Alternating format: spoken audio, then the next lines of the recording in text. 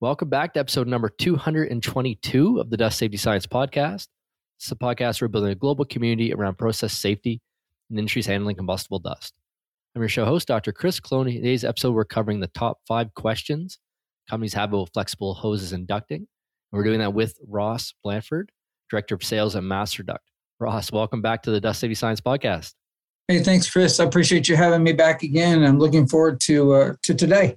I am as well. The last time we had you on the podcast was way back in episode 62, talking about designing hose systems to handle combustible dust.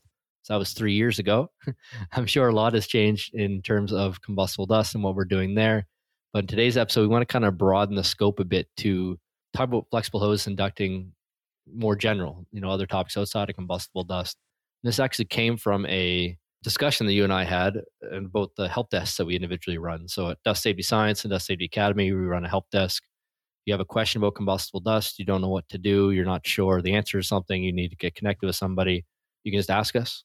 And our team has a whole help desk system to get the answers for that. Well, Ross is doing something very similar with hosing and ducting for the Masterduct website, which is at masterduct.com. And he gets a lot of good questions around hoses and ducting. And when we had that discussion, we sort of decided, well, let's talk about what these top 5 questions are on the podcast. So I'm sure if somebody's asking it through the online source, there's got to be other folks that have these questions as well.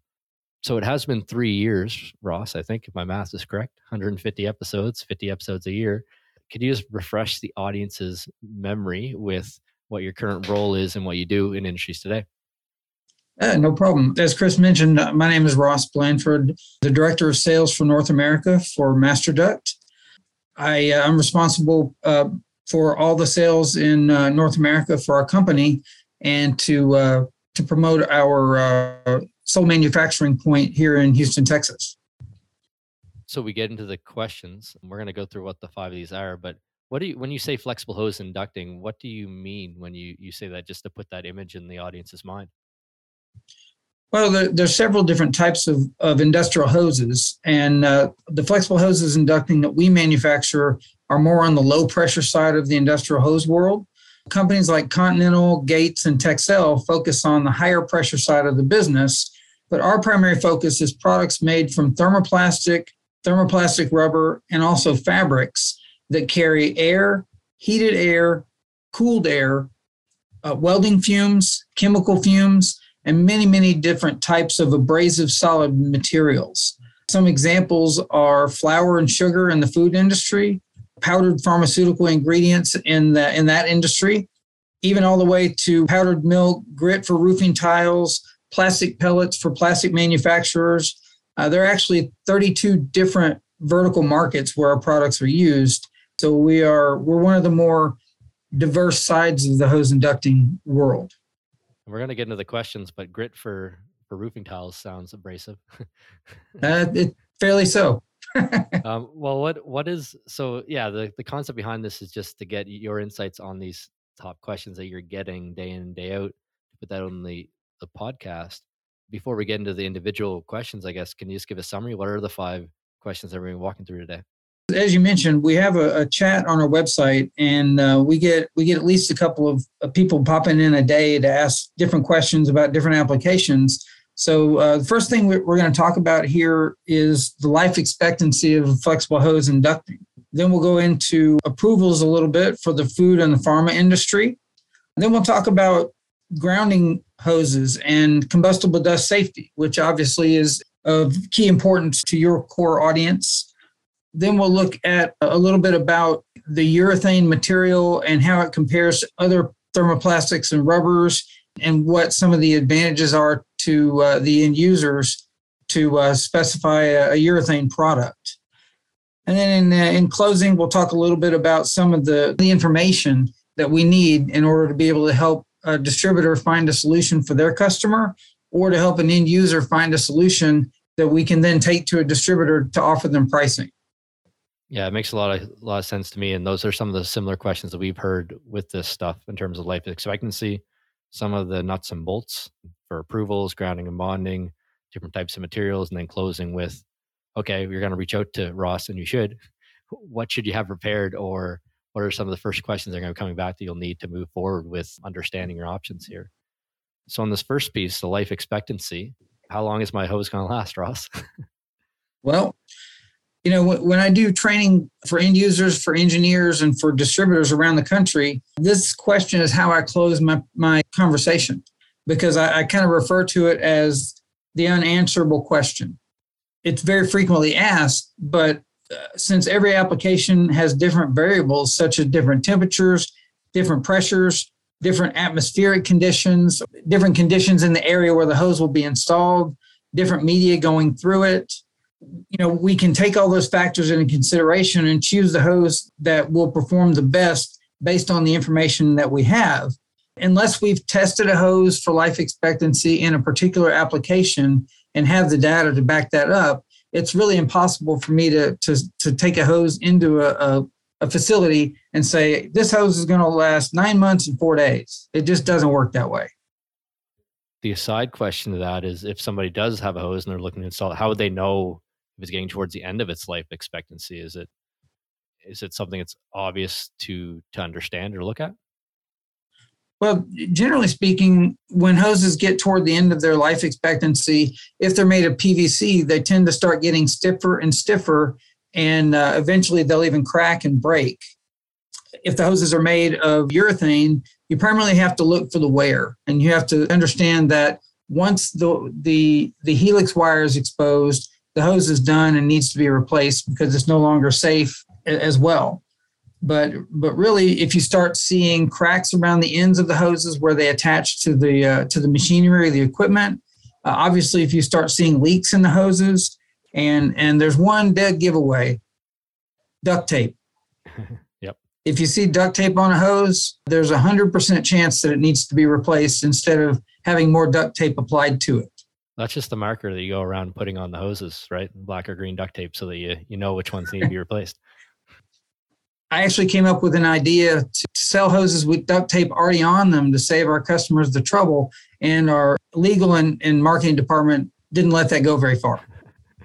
Okay, so we covered life expectancy. Some of the things you mentioned there, like that would govern life expectancy, included the media, the velocity. Those are going to be two key things. They're going to drive different abrasion patterns or characteristics in that type of hose. Temperatures, pressures, other conditions outside the hose. I'm picturing if it's moist versus not, or a really dry location of the site or something like that. All those would come into play to understand. And the point you left off with is you guys have tested some hoses, so you may be able to give some experience that way. You also have the background experience for types of sites that be similar and what they've been experiencing as well. So that's even more reason to reach out to folks like yourself and try to understand, okay, well, how long is this investment going to last, and what does this look like? On the approval side, what does that look like? We had a help desk question come into our system that we've now posted on LinkedIn over the last few days about sugar, and that comes up, this kind of approval side. What does that look like for food and pharma and beverage? Well, for certain types of hoses, there are approvals that are needed in the pharmaceutical and food industry primarily. On the low pressure side, there's no approval process to go through. People ask me all the time, are your hoses FDA approved? And I can say, that unlike other types of hoses, there's no real approval process to go through. There is an FDA material standard that we publish in our literature that our hose material complies to. But ultimately, all that we can say is that our hoses are made from resins on the plastic side or FDA food grade compliant. So it's more the materials that are involved that you're using to ensure they meet those characteristics, but there actually isn't a systems-based approval test for these low-pressure hoses. Is that what I hear you say? Yes, sir, that's correct. There's no lab that I can send these hoses to have them tested through a particular process to an FDA standard. The same thing would also apply to applications where there are combustible dusts and combustible vapors. In Europe, for example, our parent company's hoses are ATEX listed for Class 1, Zone 1, Class 1, Zone 2, and so on. But here in the United States, if you reference NEC 500 and 505, there's no standard there for hoses. So we rely on the NFPA standards and other ISO standards and that sort of thing to kind of put a framework in place that end users and safety professionals can use to make sure that their hoses are safe. You mentioned combustible dust there. I think that leads into this third topic of grounding and bonding. That's probably something we covered back in this previous episode in episode 62. So you can go get that at dustsafetyscience.com/62. I think in that episode, we talked about different types of hoses, how they're certified, challenges with industry adoption of these types of systems. I know it's somewhere where you've been pretty active over the years. For grounding and bonding, which is the question we're talking about today, what is the considerations for the type of hose that you guys work with? Well, the third most popular question that I get is, does your hose have a grounding wire? And this one kind of drives me nuts a little bit, because the term grounding wire is used commonly in the hose and ducting world when the actual term that people should be using is, does your hose have a helix wire? The helix wire is there to add stability to the design of the hose and to allow the hose to hold more pressure. Without a helix wire, the only way to do that is to make the hose wall thicker, which of course makes it less flexible and harder to work with. Can the wire be used for grounding? Of course it can. But if someone is only relying on the mechanical ground of the grounding wire to a ground connection for safety against arcing and sparking, and if that connection is broken, then there can be a problem. There's no secondary source of safe transfer for that energy. And so is there any difference then with the kind of products that you guys are working with for this area for grounding and bonding or electrostatics in general? Well, the real question here should be, is your hose safe for combustible dust? And working with customers every day, I see hoses used with combustible dust that really shouldn't be. The only way to effectively protect against combustible dust or combustible vapor explosion is to have an additive in the plastic or in the fabric that prevents the hose from developing a static charge on the surface up to a particular ohm rating. Hoses rated at or around 10 ohms sub to the ninth power are considered to be anti-static or static dissipative. For even more protection, we can add carbon black to those hoses, bring that conductive property up to 10 ohms sub to the fourth power. So we can actually almost double the effectiveness or the protection that the hose offers. But I've been in dozens of plants and seen hoses being used with combustible dusts and combustible vapors with no helix wire at all. This is really common in pharmaceutical plants where they're trying to keep metal out of the plant for fear of metal contamination, and the same in food processing. In this case, there's combustible dust going through the hose. There's no wire at all. How is there supposed to be any sort of grounding? It's very difficult, if not impossible, to do. And so then are you saying that, I think this is probably tying to your fourth point on the urethane material, do you require both a grounding wire and the urethane or some material that has an ohm rating of this type of level in order to get that proper grounding? Is that what you're saying, or am I misinterpreting that a bit? No, not at all. In order for a hose to be safe to use with combustible dusts and combustible vapors, a helix wire is a good secondary protection. But if there is no carbon black or no additive in the plastic or the fabric to make the hose static dissipative or anti-static without the wire, then you're really relying on a mechanical connection that can be broken in any number of ways. So, the Masterduct urethane products are all food grade compliant and they're all anti-static. And we're the only manufacturer in our space that can say that. So with Masterduct, you really don't have to worry about, is this hose safe to use? It's all safe to use everywhere. And ultimately, as a safety professional, whether it's food safety or combustible dust safety or operational safety, this is an area that is critically important, but often overlooked, and a problem that is very easy to solve. The other kind of point is that you can kind of tune it to what you need, right? So if you are handling flammable vapors with very low MIE values, then you may need to look at those additives like carbon black and those other things to get your resistivity lower. When you're looking at the NFPA standards, and I probably should have pulled these up, but I don't have them in front of me, there are certain sections where they require different types of resistivity, and that's where you see the funny numbers 10 to the power of 9s and 4s and that sort of stuff in there. If you're reading through that and you're not fully getting it, which I'm not an electrostatics guy either, so I don't sometimes. Ross is the one you should talk to. He mentioned at the start that he does training sessions across the country on this stuff. If you're trying to figure out what the correct hose and ducting are for your type of site, reach out to him or go to the Masterduct website and leave a comment there. I think that's why they started this help desk, is just to make it easy for people to get their questions answered. I want to move into the fifth part, which is what information do people need to provide you? But anything we missed on the first four questions, life expectancy, approvals, grounding and bonding, the urethane material, anything in there before we move on to, okay, what information do people need to supply? One of the additional frequent questions we get is that people don't really understand the difference between urethane and PVC when it comes to thermoplastic hoses used in industrial manufacturing applications. The primary motivator to buy PVC is that it's inexpensive. So I get a lot of questions about, why should I pay more money for a urethane hose when I'm currently using PVC?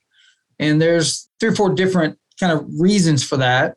Urethane is good for a wider range of temperatures. PVC hoses are really only good up to 120 degrees Fahrenheit, where urethane is good for up to 195 degrees Fahrenheit. And I heard a rumor that there may be a company that's developing a urethane product that'll be good with temperatures up to 250. But people have to stay tuned for that. Urethane is also 4 to 5 times more abrasion resistant than PVC, offering a much better ROI due to a less frequent replacement. So how many combustible dusts are not abrasive? There's not many. So if you have a combustible dust problem and you have abrasive dust going through, then you may as well use the material that's going to give you the longest life expectancy and the best ROI. Finally, PVC hoses are made with plasticizers, which is an invisible additive that evaporates over time, making the hoses more difficult to work with and stiffer the longer they're installed. The best way to visualize this is to think about the haze that coats the inside of your car windshield that you have to clean off 3 times a year. It makes it difficult to see when you're driving. Everybody sees that happening, but nobody really thinks about why it happens. And the reason it happens is that the plasticizers in the dashboard of your car are evaporating and coating the inside of your windshield. The same exact thing happens with the hoses inside of industrial manufacturing plants. And as the plasticizers evaporate, the hoses get stiff, they get hard to work with, and they even crack and have to be replaced prematurely. Urethane does not use any plasticizers. So it's safe to install in any sort of environment. It lasts 4 to 5 times longer, and it's as easy to work with the day you replace it as it is the day that you put it in. So, there's a lot of positive upside to urethane, and in some parts of the world, PVC is not even legal to use in certain industries because of other safety concerns. So, we want to be the market leader when it comes to industrial manufacturing and abrasive media. We've got a great story to tell when it comes to urethane versus other plastics and rubber materials. Yeah, and I can picture it too, like you mentioned the other materials like PVC and that they'll get harder over time, but also if you're running it in equipment that's vibrating, in equipment that's moving, or if there is the chance of like impingement or something striking, that kind of duct, like these are all things that can cause that material to crack. And I know because we've had a couple projects around the house where you hit it wrong, and yeah, so those are all things where I can imagine a urethane or some type of thermoplastic material would be better suited to not break or crack under vibrational load, under striking, under movement, those sorts of things. Are those other areas where we'd see this type of material have better performance? You're absolutely right, sir. Great. So, okay. Well, what you've convinced me. I'm on the urethane train. What do I have to provide to you in order to figure out how to get started? What sort of information is needed? In closing, one point that I'd like to reinforce to the listener is that a lot of times when you're considering equipment in your facility, people pay a lot of attention to the dust collectors, to the flame preventers for other types of material, but the hoses tend to kind of be an afterthought. So I would encourage people to put as much thought into the hose they select for their dust collector or their pneumatic conveyance system or a mist collector or something than they do the performance standards of the equipment itself. when it comes to selecting hoses, there's a real need for education in the market on low pressure hoses and ducting products. And ultimately, this sort of platform is what we need to help accomplish that. So in order to make sure that we select the right product for a particular application, the hose and ducting industry uses an acronym that's the word STAMPED, STAMPED. The letters each stand for a particular piece of information that's important. So the S stands for size. How long does the hose need to be, and what diameter does the hose need to be? The T stands for temperature. So we need to understand, is there heat in the area where the hose is going to be installed, or is the air and media going through the hose going to be at any sort of an elevated temperature? The A stands for atmosphere. What's in the area? Like you mentioned, is it attached to something that's moving around? Is there something maybe striking the hose? Are there sharp objects in the area? Are there elevated temperatures? Are there low temperatures? What atmospheric conditions could impact the hose's performance? The M in STAMPED stands for media. So what's the hose actually carrying? Is it carrying flour, sugar, concrete, cement, vehicle exhaust, hot air from an oven? What's going through it? And then the P is for pressure. Is there positive or negative pressure on the hose, and how much? So each hose is going to have a rating that it can handle of positive and negative pressure. And obviously, you want to make sure you don't exceed that, or you could have a catastrophic failure that would be in no one's best interest. The E in STAMP stands for connect the hose to the equipment. Is it as simple as using a worm gear clamp, or do you need a molded on fitting that's sanitary, that doesn't allow any sort of microbes or any sort of contamination to grow?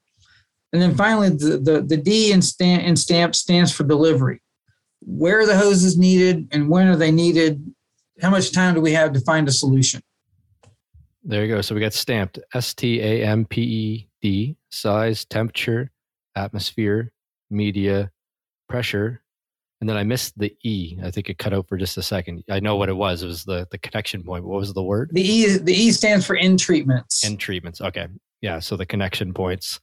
And that's a good, and then D was delivery. And that's a good point of the connection, the endpoints, in that that's a question where if you're asking about the approvals and food grade, then you really need to be looking at that. Are the connection points also antimicrobial, like you said, or have some other characteristics that are required for safety, food safety, combustible dust safety, and the like?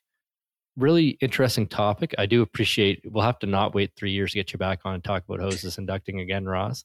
I do appreciate the efforts that you and the Masterduct folks are doing out there on combustible dust, in specifically, I guess, on hoses in general, combustible dust specifically, trying to educate the marketplace on type of hazards, because we have seen loss incidents caused by ignition due to the hoses. We've also seen combustible incidents caused by the duct tape failing and more dust getting into the site than's needed in terms of fugitive dust. Also, in a lot of cases where after explosion, you look at the connection points of the hose and ducting, and there's chocked full of material, right? Like sticky inks. We've seen cases of that, and others. So these connection points are important to understand and evaluate, because your whole safety program is only as good as your weakest link. So your weakest link is that hose, and you haven't looked at it and used the right materials to make sure it's safe, compliant, whatever the case may be, then that could be your failure point at the end of the day. Anything else you want to leave folks off with, Ross, before we cut it out for this episode? Appreciate the platform, and I think we've given folks a lot of good things to think about.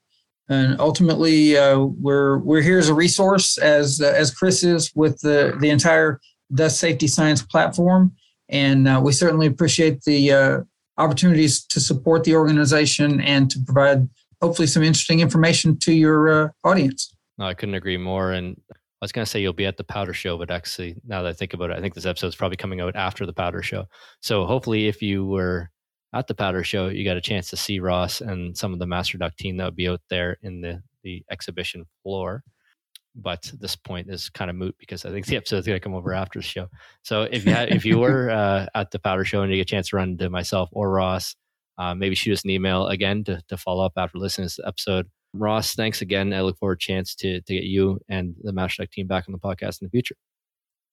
Absolutely. Thanks again, Chris. Okay, talk soon. So you've been listening to myself, Dr. Chris Cloney, and Ross Blanford, Director of Sales for North America with Masterduct. We talk about the top 5 questions that companies have about flexible hoses and ducting. So again, this is sort of a follow-on episode to one that we had a number of years ago, episode 62, talking about designing hose systems to handle combustible dust. In this case, we were sort of broadening the scope a little more into covering what are the questions that Ross gets about hoses and ducting. What are the answers to some of those questions? So we talked about life expectancy. We talked about approvals. We talked about grounding and bonding. We talked about the urethane materials versus other materials of construction. We talked about the type of information that you would need to understand what kind of hose is going to work best for your application. If you have any questions, and I kind of pointed this out in the episode itself, I know Ross is doing a lot of travel around the US and North America on hose and ducting and also on training folks up. So he's a really good resource for this. I could almost guarantee that no one's thinking about hose and ducting as much as Ross is from my lengthy discussions with him. So if you have questions about this, you want to get feedback, you are not sure what your best options might be, you're looking at return on investment, all those sorts of questions are the ones that direct his way. So we'll have his contact information in the show notes at dustsafetyscience.com/222 for this episode 222. You can go to the masterduct.com website. I encourage you to reach out to Ross to learn more about what they're doing there. As always, I want to say thank you for listening to the podcast. I appreciate everything you're doing in the industry's handling combustible dust, making them safer with the work that you're doing out there. Thank you so much.